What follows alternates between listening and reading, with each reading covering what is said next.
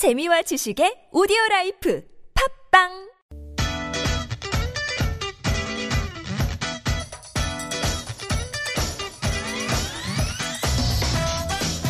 It's raining, it's pouring. You better not be snoring. It's time for Pardon My English.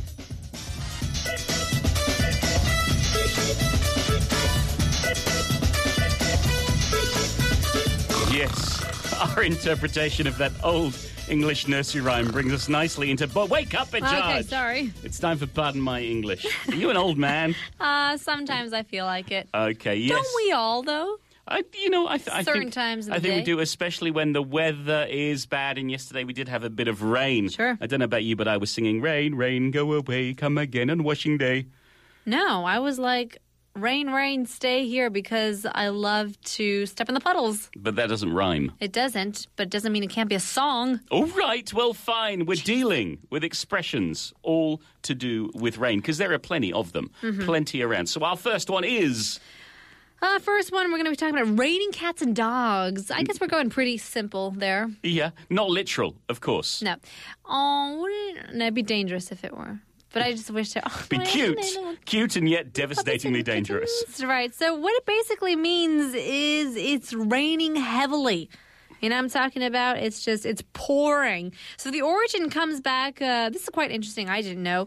There's actually a lot of theories as to where it came from, but the most common one says that in olden times, homes had like these thatched roofs in which domestic animals such as cats or maybe even dogs would like to hide.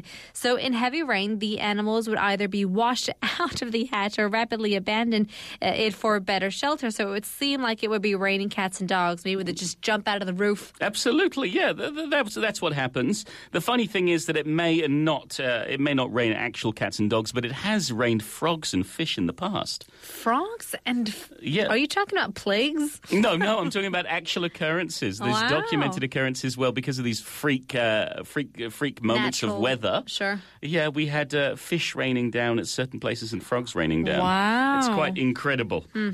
So an example might be, we cancelled our picnic because it rained cats and dogs. That's okay because we're going to take a rain check. Ooh, yes. Yes, I have to say this is maybe a bit more of an American expression. Oh, is it? You When guys I don't was, say it? When I was growing up, I never used this. Until I met some American friends. More and in then, North America? Yeah, I think so. It means that you don't have time to do something or you're too busy, but you would like to do it eventually, another time. Let's reschedule. Let's postpone. Exactly. Take a rain check. For example, I'll take a rain check on that dinner tonight, if that's all right. All right, won't play tennis this afternoon, but can I get a rain check? Yes. You can also use this as a date excuse and not really mean it. That's terrible, Bajaj. Yeah, nobody should do that ever. Hints to anyone dating Bajaj. If she says, let's take a rain check, she means never. We're not going to go out again. Interesting thing is, this actually comes from baseball. This is a sporting term. Okay. Back in the 1880s, because if a game was postponed or ended early due to bad weather, due to rain, then the spectators would get a rain check, meaning they could get into a future game for free.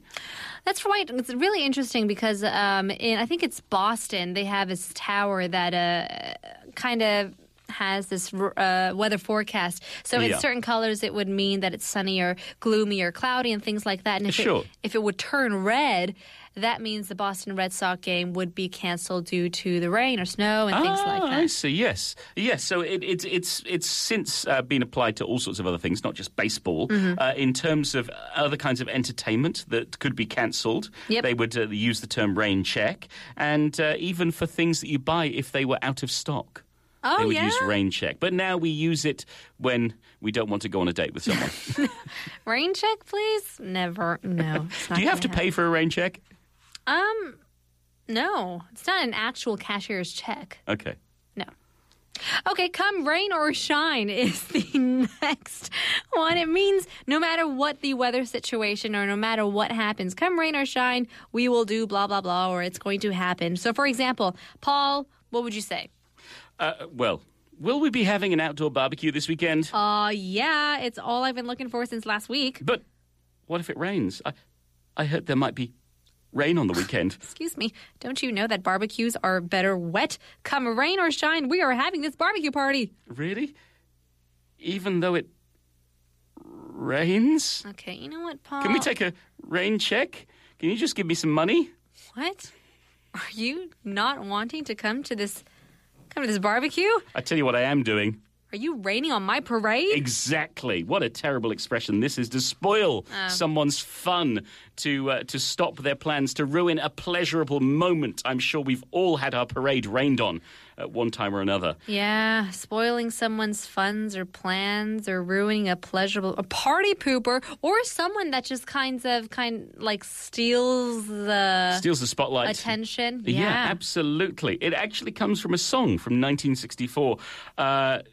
Don't Rain on My Parade, written by Bob Merrill, composed by Jules Stein. It's from the musical Funny Girl, and it seems like this is the very first time it was used. There's no documented instances of the expression before then.